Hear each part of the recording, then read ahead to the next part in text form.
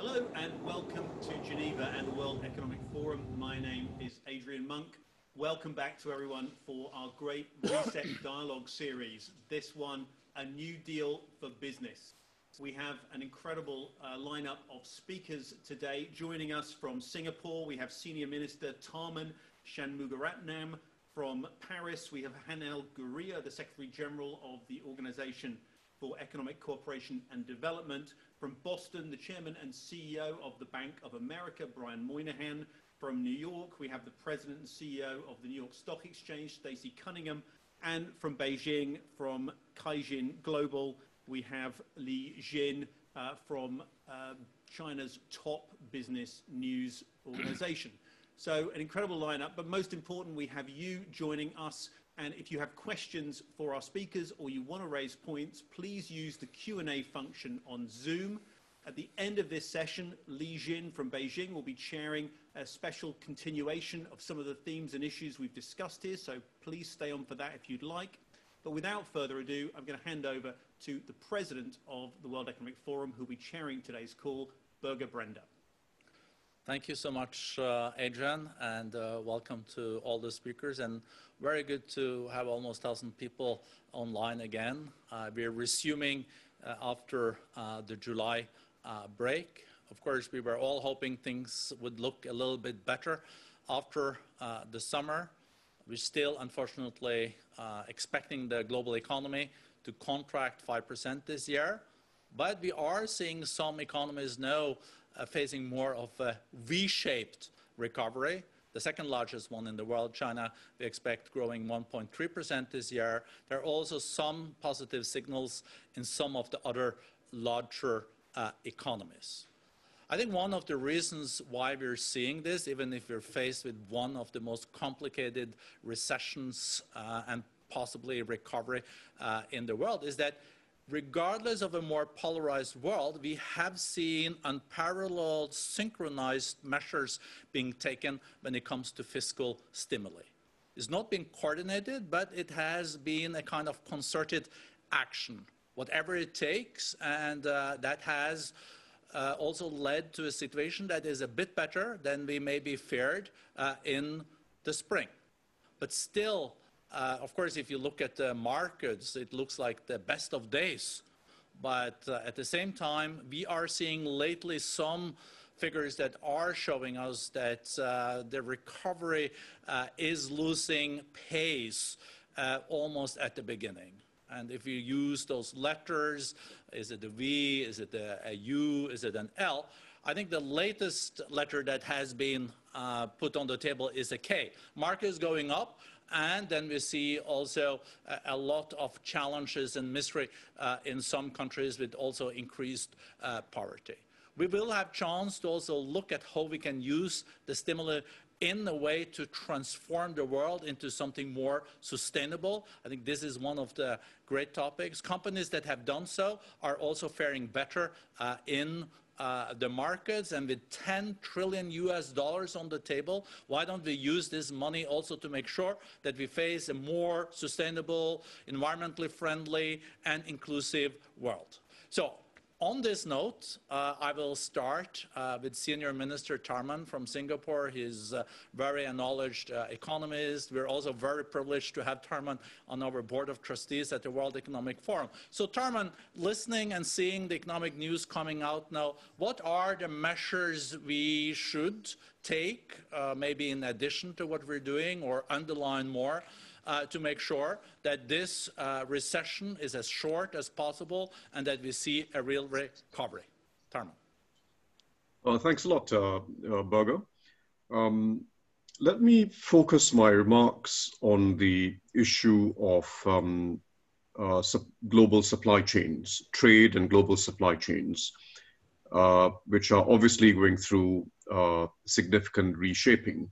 And I think it's useful for us to disentangle in our minds the very obvious impacts of COVID, the COVID lockdowns, from the underlying longer-term shifts that we were already seeing in global supply chains or global value chains, principally because of the evolution of the Chinese economy, which I'll come back to in a minute, and also disentangle them from the geopolitics of supply chains, including the domestic drivers, the populist backlash against global sourcing, and so on and so forth. I think we very often conflate all these things together, COVID, some of the underlying shifts, as well as the geopolitics. And when you conflate things together, you end up with a rather bleak picture. We have to be clear first and foremost as to what our objectives should be. You know, what's the design objective when we think about trade and global supply chains? Resilience has to be built into our design objectives. Resilience has to be an objective, but so too has growth to be an objective. Growth, meaning inclusive growth and sustainable growth, has to be foremost in our minds. And the question is, how do we achieve resilience in a new global environment, including a pandemic-prone global environment, as well as growth? How do we avoid a sharp trade-off between resilience and growth? And I think first we have to avoid silver bullet type solutions, avoid extreme solutions. We know that the hyper-efficient, hyper-specialized, hyper-globalized system of supply chains doesn't achieve resilience and will have to be modified. And one way of thinking about it, one way of thinking about that trade-off between resilience and growth and how we can minimize it, is to think of efficiency in more dynamic terms. In other words, not just static efficiency, where the just-in-time model of supply chains can deliver very highly efficient systems, but think of efficiency in the dynamic and more long-term sense, where where we are bound to encounter shocks, be it pandemics or other shocks, and you want a system that's resilient or robust across scenarios. So we think of it in terms of dynamic efficiency. Some of today's hyper-efficient supply chains will have to be modified. But at the same time, we've got to avoid thinking that onshoring, nearshoring, and much shorter global supply chains are the solutions. The best studies show that, in fact, they're not resilient. Onshoring is not a resilient strategy. And quite obviously, neither is it optimal for growth. It's also costly for consumers. Consumers, by the way, are going to remain all over the world concerned about value for money. So onshoring and nearshoring is a tempting proposition. It tends to get bandied around a lot, but it's neither resilient nor is it growth friendly. Nor is it friendly in terms of inclusive growth, in terms of generating jobs. I think we have to think of resilience, therefore, first in terms of how we modify systems that may have been hyper-specialized and hyper-efficient, and it still has to remain about openness. We do have to retain at the core of it all the principle of diversification, because diversification through global trade and global sourcing is in fact a source of resilience and it's a source of growth. The China plus one strategies of most leading companies are likely to accelerate. And an important reason for it isn't just the geopolitics, although the geopolitics is part of it. An important reason for it has been the evolution of the Chinese economy. China's costs are rising, its wages are rising, China's moving up the value curve, and even Chinese enterprises are now exporting capital abroad, are investing abroad to be able to make the most of comparative advantage in other Asian countries. So China plus one is a consequence of the natural evolution of the Asian economies, as well as the opportunities that we see for diversification within Asia. But well beyond the issue of location, we have to think more fundamentally as to what a resilient global supply chain means. And it's not just about location, it's basically about risk management capabilities, which were probably not given sufficient attention in a whole range of industries, and now have to be. And what it means is, first, being able to plan your production and your supply chains so that you can flex production across plants, across sites at short notice. It means building redundancy, both redundancy with regard to supplier networks as well as transportation networks. It means inventories. It does mean increasing intelligent stockpiling, particularly for critical inputs. And it means basically the operational capacity to respond quickly to shocks and recover. And this is it's an underemphasized trait of the most successful global companies. Risk management capability, ability to deal with shocks, including quite unanticipated shocks. Finally, I want to say that we've got to be minded about the shape of global trade and global supply chains, also from the angle of the green economy. Most companies, certainly most leading companies, find that the bulk of the environmental impact in their business comes from supply chains. So thinking hard about efficiency of supply chains is also a green priority, a digitization of logistics operations in order to optimize cargo loads, to optimize transportation. It has to be a fundamental objective. It's good for resilience, it's good for growth, it's good for the green economy. The sharing economy model in logistics. Some logistics firms, for instance, are now introducing pallet rental services, where instead of purchasing pallets and then disposing of them after transportation, you rent pallets. Seems a fairly basic idea, but for some reason it hasn't taken off in the past, and it's now taking off. Transparency, just transparency and disclosure across the supply chain when it comes to environmental impact will itself be a powerful force. And I know Brian and others are very focused on that. So I wanted to emphasize that it is possible for us to achieve resilience, growth, and advance the green economy. And one final very quick point. Be mindful, we all have to be mindful about the future of SMEs, given what's happening in COVID, as well as what's happening in the reshaping of global trade. The large firms will, I think, manage okay.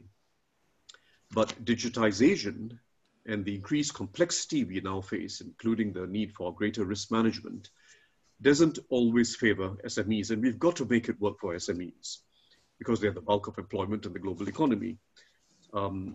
I think, ironically, it means that this next phase of globalization will require a deeper form of globalization that involves regulatory harmonization. Globalization can't be about deregulation. This next phase has to be about this deeper form of globalization that involves regulatory harmonization on everything from digital rules, cross-border data flow, as well as the rules for the green economy. Both rules as well as peer pressure, and sometimes more than peer pressure, so that everyone plays by the same rules. Having the same rules across borders helps SMEs the most. We need that simplicity and we need that lack of friction across borders in order to preserve an SME economy globally. So I'll stop there. No, thank you so much, Minister Tharman, and also your second point about the deepening of a globalization. It has to be retaught. It is not only about laissez-faire and less regulations, it's also about not only a great reset, but also a great change of mindset. But to your also point about we have to make sure that we get more resilient without seeing that hurting growth too much, and at the same time we have to make sure that we will see a more sustainable economy. We do know though, since 1990 we have doubled the size of the global economy. At the same time we have increased global trade 4 times. So trade has been the engine of growth. So if we're going to get back on the growth track, how can we do this in a situation where the zeitgeist sentiment is more protectionistic? Do you see opportunities here, and what are they? I think first of all we must recognize that globalization was never a policy. It was the outcome of countless decisions by countless economic actors, consumers first and foremost, firms small and large, and all the intermediaries in the system. Globalization was an outcome of a search for greater efficiency and growth opportunity. We've got to re-envisage what efficiency means, which is the point I was making earlier. But don't forget that people will want to find markets, and they'll want to find growing markets. And one of the powerful sources of globalization or global sourcing, even today, is the desire to link up with the fastest growing and most competitive parts of the world. It's not just Asia, but speaking about Asia, I'll have to say that China, India, Southeast Asia are the fastest growing parts of the world. And every company, small and large, would want to grow. They'd want to be plugged into those markets, but they'd also like to be part of a supply chain and a production network that relates to the suppliers in those markets as well. And China is a classic case because it's both still a growing market, significantly growing market. It will slow down very significantly in the next decade, but it's a growing market. But it's also got deep supplier networks. And all the leading firms I speak to, European, American, and Asian, aren't thinking of a simple strategy of exiting China. Very few are.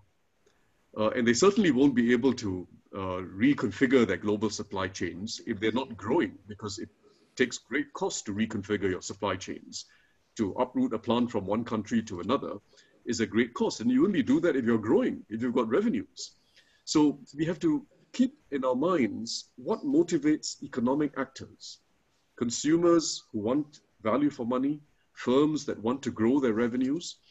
And it means remodeling our concepts of efficiency for more resilience, but it also means taking advantage of growth opportunity everywhere in the world. I think that's what will shape the final outcomes, and governments should attempt to facilitate that process whilst ensuring that national interest is preserved in an environment where you get large shocks. And that national interest is best preserved, not by doing everything on your own, because that's actually a dangerous strategy for yourself. It exposes you to even more vulnerability, but it's preserved through diversification of supplier networks, diversification of trade, and that also happens to be in the interest of much of the emerging world. Thank you so much, Senior Minister Thurman. I think I can speak on behalf of all the participants that we always feel wiser having been listening to you. So thank you so much. It's now my pleasure to move on to Secretary General of OECD, Angel Gurria. OECD is the foremost economic think tank in the world, and Angel Gurria has been heading these impressive organizations now for many years. And I think, Angel, that a lot of the participants would like to really hear from you when we will see a recovery. What kind of economic activity will we then be seeing as part of this recovery? Well, first of all, we are a do tank, not a think tank. Our motto, as says in the back here, is better policies for a better life. So we are oriented towards the action of policy and the consequences of policy, the measurement of policy, and then, of course, the adjustments of the policy. We said that 2020 is going to be -6% for the world. In case there was a second wave, then -7.5%. Okay. Now, that was a few weeks ago. Today, we are putting out the numbers for the second quarter for the OECD. It's almost 10% contraction, unprecedented. And of course, you go all the way from the best ones, Japan, only -7.8%, to the UK, which is -20%. So basically, the second quarter is very, very tough. So when you're talking about V's and when you're talking about U's and L's, we're really talking about a pretty dire situation. And second, the second wave phenomenon happening in different ways, in different intensities in a number of countries. And therefore, what I would say is, well, coming to our worst nightmare, if you will, because it is just making it more and more difficult. We're going to have, it's going to be very difficult. You mentioned yourself, Jorge, not coordinated. This is one of the problems that we have. And the question is, how big should the measures be? How long should they stay? And here, I'm just going to give you a very clear example. Yesterday, Germany announced that they are going to keep the unemployment support for the whole of 2021. The whole discussion in the United States about the new stimulus package is how long and then how much do they go into the continuation, or whether they go at all into the continuation of the support that they gave before. Because that is going to define the impact. We still are in a very difficult situation to find out, but whether those support measures continue to be maintained or not, or whether they are reduced or not, becomes, and when to withdraw them. Remember the big mistake we made in 2008, 2009, we withdrew the stimulus too fast. We went into austerity too fast.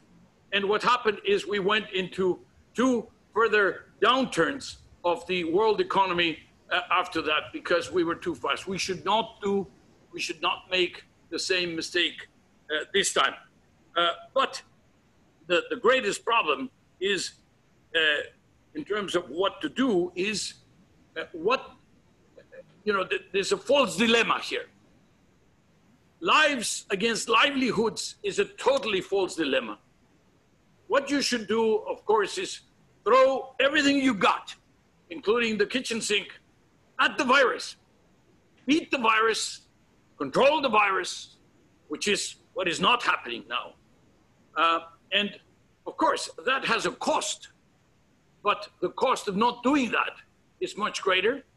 And then what we're seeing right now is that because we did not do the first part well enough, we are now paying a very, very expensive price in terms of unemployment, in terms of SMEs. Dharma was talking about SMEs, you were talking about SMEs. Those are the great victims. Some sectors like tourism, what can I say about that? And part of the services. So when you're thinking about what to do, the first thing is, of course, you do the sanitary, because you throw everything you got at the situation of, well, the people who are sick. You try to save lives, but at the same time, you are dealing with almost the next day it happened that you were dealing with the consequences. The consequences being massive, tens of millions of unemployed happening almost instantaneously. And now, talking about the shape of the recovery, very fast down, predictably some recovery. Obviously, the moment you normalize, quote unquote, not only China, but the rest of the countries, open some of the sectors, we were bound to have better numbers. But the question is, it will be a truncated second part of the V, because we will go into more like into the U shape. And the question is, how long does the bottom line of the U will last? Why? Because once you get the, let's say, the stability that the quote unquote reopening or normalization will bring to certain sectors, then you will see the hard numbers about how many millions and millions of people actually lost their jobs, do not have a job, and then you will not be able, or most countries, they're not Germany, most countries will not be able to continue to support, or they will have to have a very tough calculation in terms of how they deal with the debt situation in their own countries, maybe taking into account the very low interest rate, etc., or clearly the debt to GDP consequences that will happen with a shrinking GDP and a growing debt. So you will have a ratio that is going to be biting on the two sides. So thank you. The answer today, Borge, is we do not know. It's early. I would have thought that by this time we would know enough because it would be a thing of the past. Unfortunately, it is not. We are right in the middle of it, and it may get worse. Wow. Thank you, Engel. I'm very conscious about the time, but I would like to have one follow-up question, but we have only 2 minutes to go. Listening to you now, it's very sobering. In a way, you can even hear like a W or worst case an L, but we also have to manage quite complexities here because we, as you said, we can't go into austerity like we did too early after the Great Recession last time, but we see the global debt is no higher than last time. So how long can we continue with this, and how to make sure that the stimulus also makes the necessary structural changes? Because if you furlough people that will not have a job after a year because there are structural changes, we are also in a dilemma. So a 2 minutes answer to that Engel. The problem of skilling is going to be crucial because, as is the case in every crisis, the more vulnerable will suffer most. But here in the 2008, 2009, the middle skilled were the ones that were more affected. The low skilled were not so affected. And of course, the people at the top always do very well. Right now, it's the low skilled that are being more affected and the ones that may lose their links with the markets more permanently. That is going to be a very serious result of the, and because they're more difficult to catch up in terms of skilling, but also because you may see not only very serious economic and financial pressures, you're also going to see very serious political pressures. We already had a very bad series of countries where you had discontent all over, going in the streets for different numbers, for different reasons. Now it may get worse. And let me just comment very briefly on the question of global value chains. Don't shorten the value chains. Diversify the value chains, because otherwise we run the danger of getting less efficiency throughout. And then a last thought, Borge, we already were in deep trouble before COVID struck. And the reason was because we had the trade tensions, not only between the United States and China, but also in a number of other trade tensions, the United States and in Europe, the trade tensions coming from the digital taxation issue, etc. So already we were in deep trouble. Already trade was growing flat or negative. And of course, without trade, without investment, why do you invest? You invest to produce, and you produce to sell. But if you don't know if you can sell, then why invest at all? So already we have that problem. Now it's getting even worse with the uncertainty provoked by COVID. Muchas gracias. Thank you so much, Angel. Thank you also for your leadership at the OECD through two very difficult crisis in the global economy. Thank you also for being on our board of trustees at the World Economic Forum.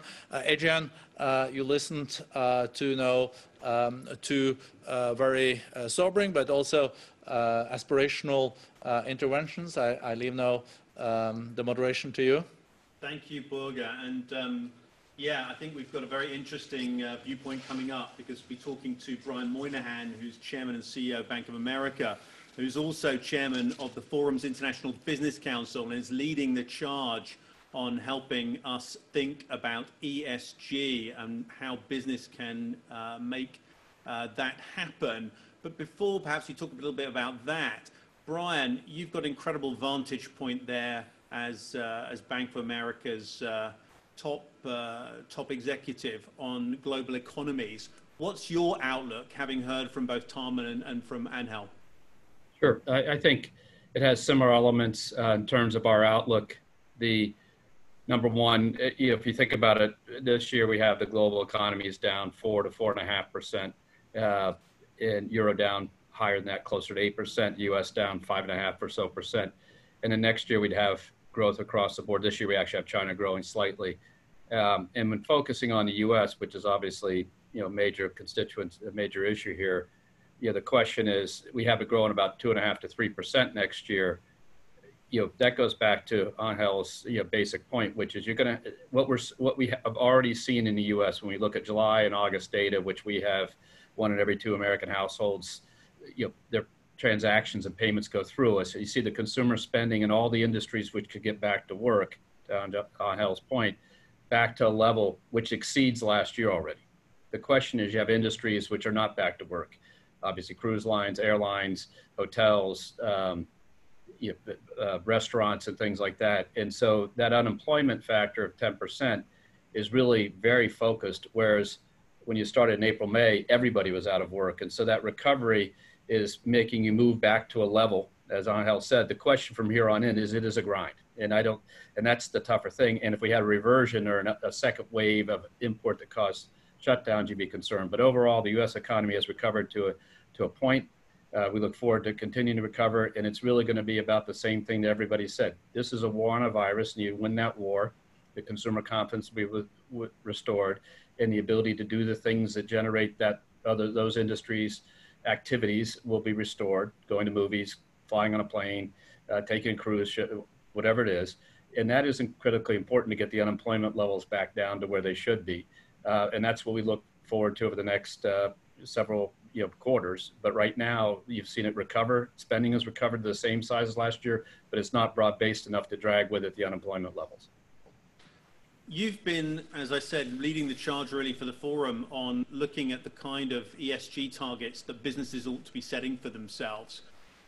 Given what's going on in the global economy right now, is it the right time for business to be focused on this? Or is this a distraction? What's your, how do you make the case to your fellow CEOs that ESG really is important while they're dealing with this crisis? Well, if you think about the discussion of building back better, or a better recovery, a recovery that's more uniform and has in it the balance between people and environment and profit for shareholders, stakeholder capitalism, what Klaus has been talking to us all for 50 years. This is the best time, because in the end of the day, we need to be relentless about this idea. If we believe the SDGs are important, which we have all said we do, and if we believe we have to make progress, and we believe that the investor community is just very focused on companies who not only do well for their shareholders, but do well for their stakeholders, there's not a better time to make sure that we have the metrics to measure that success, so that companies are making progress, can be recognized and rewarded. And the reality is that's the combination we're working against. The combination of having the investors, the operators, and the asset owners all agreeing that we've got to make progress and build back better, and all the different things we're talking about. And you have to have a measurement system that says who is doing that. And that's why the metrics are important. These are the stakeholder capitalism metrics at the end of the day. And they define what success should be. And they defined progress in the SDGs. And there isn't a better time to do it, especially now when you add to it what Tom and Angel referred to, which is the amount of fiscal stimulus can help us accelerate the move faster on top of everything else. But look, in the United States, we're having a racial and social justice a dialogue that has not been had since the late 60s and the mid 60s. And that is also critically important here. If a company doesn't understand what their shareholders are demanding from them, what their customers are demanding from them in this regard, I think they're missing the point, and these metrics help measure that. Thanks for making that case, Brian. And I just want to take it up with Stacey Cunningham from the New York Stock Exchange. Stacey, as president of the Stock Exchange, some of the world's biggest companies quoted there, they're going to be the companies that are going to potentially be looking at adopting some of those standards and measures that Brian is talking about. Do you see that change coming rapidly? And what do you think needs to be done in order to get there and to reach the vision that Brian and some of the people working with him have? Yeah, absolutely. That change is definitely coming. And what we're seeing, and just to take a step back to see what we talk about, what we saw in the first half of the year and how people reacted, companies were focused on stakeholders. During the months of March and April, as the pandemic was spreading, we saw immediate action from so many companies across sectors to change their businesses to be part of the solution. That's a stakeholder mentality, that they weren't just focused on their bottom line. So I think you really do see that companies believe in the power of focusing on stakeholders. As they look for the future and the long-term outlook with respect to ESG, it's not a one-size-fits-all solution. Different companies are going to focus on which disclosures are most relevant for their businesses. We provide guidance around how they can help navigate that process. Frankly, we work with Bank of America and Brian's team on capturing the data and metrics so that can facilitate sustainable investing. Importantly, what I hear from companies when I talk to them, in the US, I think the investment community is lagging a little bit the rest of the world on focusing on ESG. They're catching up, and they're definitely heading in that direction. But what we're hearing from many CEOs is that they are so focused on it because their employees and their customers are focused on it. And so they're already making those changes even as their investors are catching up to the rest of the world. And so I think we are seeing that going to continue. Certainly over the past few months, the S in ESG has been squarely front and center as companies are focusing on the health and safety of their employees and their communities. And so that's certainly something that we've seen, but I don't think that means that any focus on climate or other issues will fall by the wayside. So how quickly can we expect to see ESG kind of standards popping up in company reports in some of the people on your exchange? You're certainly seeing an increased amount of transparency and disclosure about from companies. I do think it's a delicate balance, and one thing we need to keep in mind as we put requirements onto companies, that we don't focus too much we don't end up shifting the balance between the benefits of being a public company versus a private company. And so as companies are focused on these things, they are there's a cost associated with it. And so many companies might choose to stay private just to put off the cost of handling all of the disclosures associated with being a public company. And so one of the things that we are focused on is making sure that it doesn't become too much of a burden, that there's an easy and consistent metric system that can be used, that it doesn't drive companies to staying private. Because if companies stay private, investors lose access to those opportunities, and that's not something we want to see happen. Thanks. Stay with us because I want to come back to a question from Raju Narasetti at McKinsey, who's asking, should we be focused now not on tackling the COVID crisis, but is re-establishing the necessary conditions for business to function? And are we getting ahead of ourselves in kind of almost thinking past COVID? And I want to come back perhaps and ask both Brian and Stacey that question. But before doing so, I want to turn to Beijing and to Li Jin. Welcome to the Great Reset Dialogue, Li Jin, and thanks for joining us. Your perspective, China joined this crisis early and has probably left it faster than any other economy. Can you give us a kind of almost a situation report on how things look now from your perspective, running one of China's biggest business news services? Thank you, Adrian. Always a pleasure talking to you, and an honor to sit on this panel. I had the honor to interview many of the fellow panelists throughout the years. So China's growth has showed resilience, evident in the numbers we just heard, that China might expect 1% GDP increase this year compared to whatever the contraction the world is bracing up for. But at the same time, it's largely thanks to the tight control of the virus.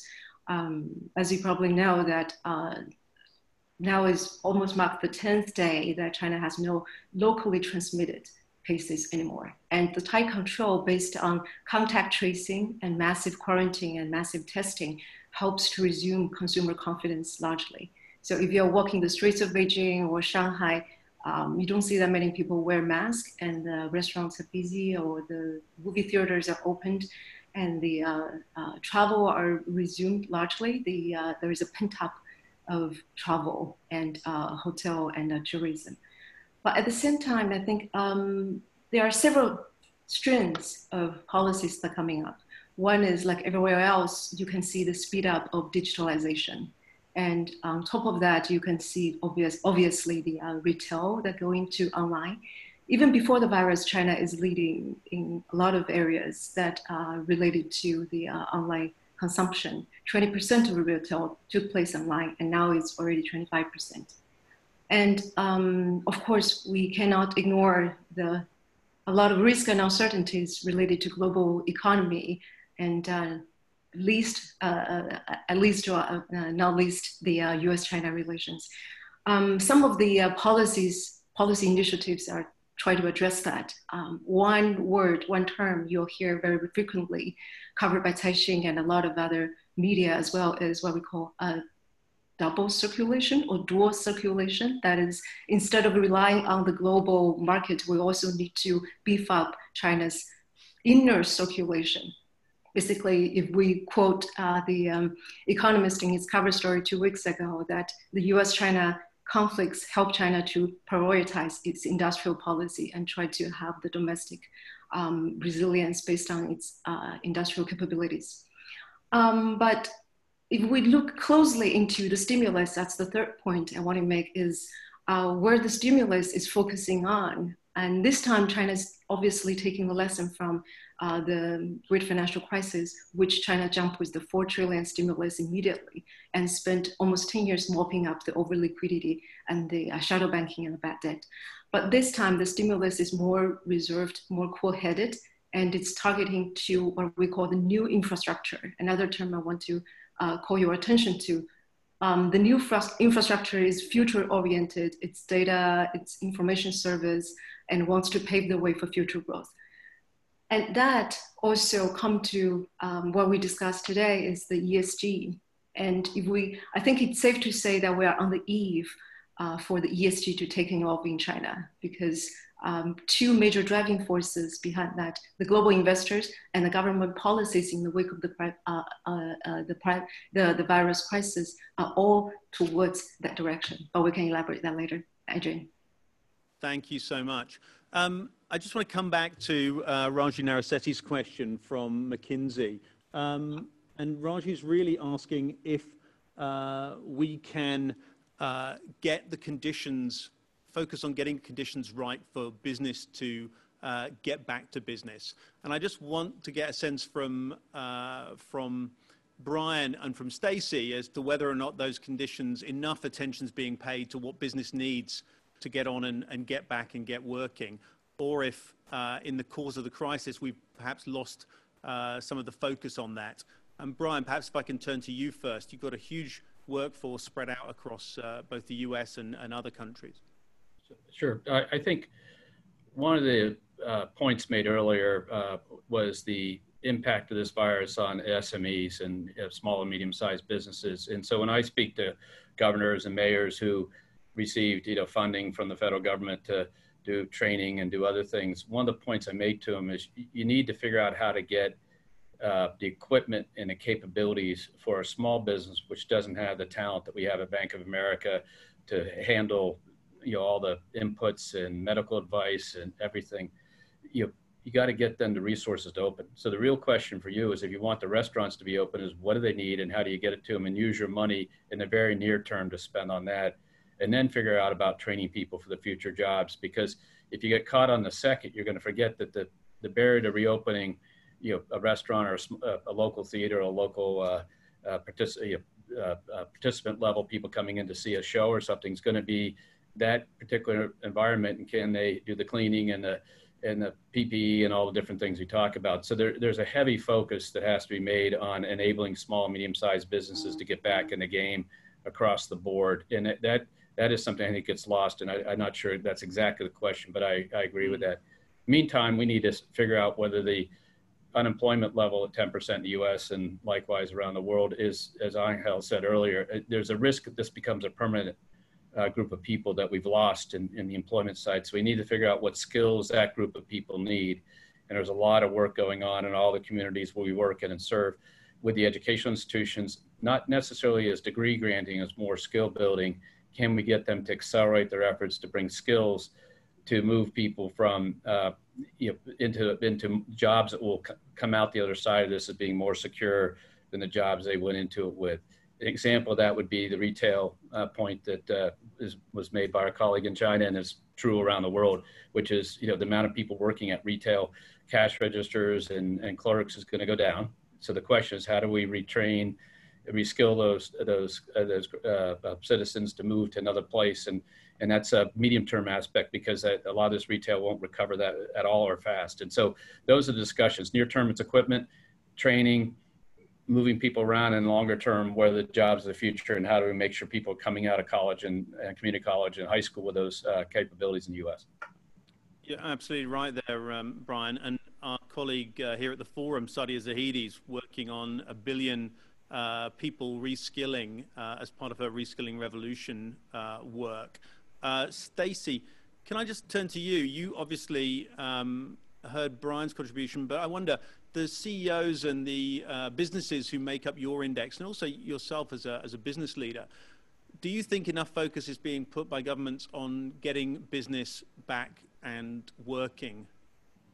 Yeah, I think one of the things that we saw from many business leaders is they were pleasantly surprised by how effective their teams were at working remotely. When I think that it shocked so many people when they had suddenly 100% of their workforce or close to it moving out of the office and into their homes, and productivity remained high. What's important, though, is that we do need to get them back into the office because that's so critical for the economic recovery. We think about the businesses that are dependent on people coming into the cities and actually supporting their recovery. So while we need to balance the health and well-being of our employees, if we're a business that can help provide the PPE to the restaurants and small businesses through either government or business, as Brian mentioned, but also to our own in businesses so that we can make our employees feel comfortable coming back, they're really critical to that economic development and recovery. And what we need to keep in mind that the vaccines and therapeutics are really also important to our optimism, not just that we get the virus under the control, but how quickly we can do it. We might be able to make it through another 6 to 12 months, but we need to make sure that we really do have enough protections in place so that people can start to walk around more freely and take advantage of the retail stores and the restaurants. And that's how we're going to get to the economic recovery that we need. Li Jin, I just want to turn to you and say there seems to be reports that some parts of China's retail economy are back in action and that some parts are picking up speed in the kind of conventional retail world. What kind of recovery are we seeing? There's also talk that we're seeing a supply side recovery, not a demand side recovery in China. What's your view from Beijing? The recovery, I think, it's differs from sector to sector. The sectors that receive that easily receive the stimulus and also larger in size, of course, are recovering the fastest. The industrial sector, the manufacturing sector are much faster than the consumption. But the consumption in the last few months largely resumed, especially the F&B sector, the tourism sector I just mentioned. And there is also a divide between the big, medium, and small size enterprises. If we see the Caixin PMI, you can see the three numbers, 50 for the small, 51 for the medium size, and 52 for the large size. So small and small companies are indeed bearing a lot of the brunt of the damage for the virus. But at the same time, you can see a lot of creative solutions that people try to come up with, especially during the pandemic, that let's admit under the quarantine, many of the restaurants are closed, but the delivery companies are come up with a pledge that can you loan us your employees so we can keep those people employed. So I think increasingly, especially the virus, are calling business to come with the heart, not just with the focus on the return. But yes, now the life is back to normal and more focus is coming back to business bottom line. Thanks for that. I want to just, if I can, turn back to Senior Minister Tharman in Singapore. And Senior Minister, you mentioned at the beginning your concern about SMEs and about the impact that this crisis would have on them. A lot of people have looked at Singapore as providing a really interesting example of how to tackle the crisis from a government point of view. Are there lessons that you've learned in the past few months dealing with this crisis in respect of SMEs that might perhaps be useful to other geographies and other parts of the world? Well, I think the lessons are not unique to Singapore, but we've tried to design and implement schemes that have been able to keep the SME sector afloat. And that involves, firstly, everything you do for jobs on a broad basis helps SMEs by definition. They're the largest employer of jobs. And the job subsidy schemes, variety of ways of designing it, the Germans, the Danes, Singapore, and so on, but they basically involved significant subsidies to help firms hold on to current day jobs, have really helped the SME sector. Without job subsidies, you would have had a cash flow crisis that would have meant that SMEs would have, on a much larger scale, gone bankrupt, basically.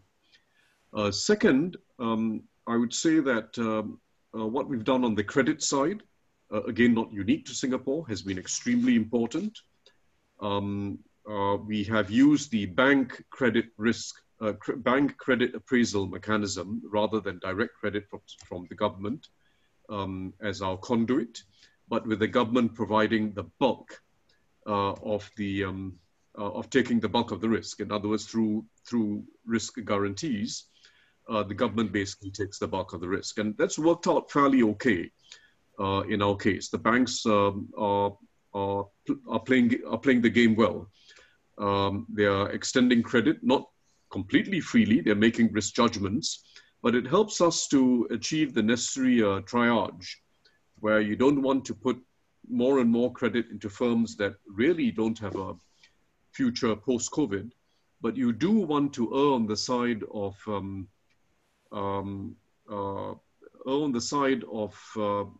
giving a chance to SMEs who may or may not have a very strong future, because we just don't know at this point.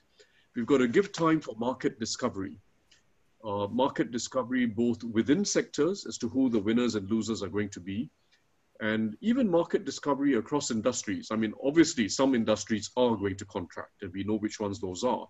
But there's a range of other industries where it's just not very obvious whether through business model redesign, you're going to get a recovery, including a recovery by SMEs. So we've got to give time for market discovery, and the credit mechanism is, I think, an extremely important one.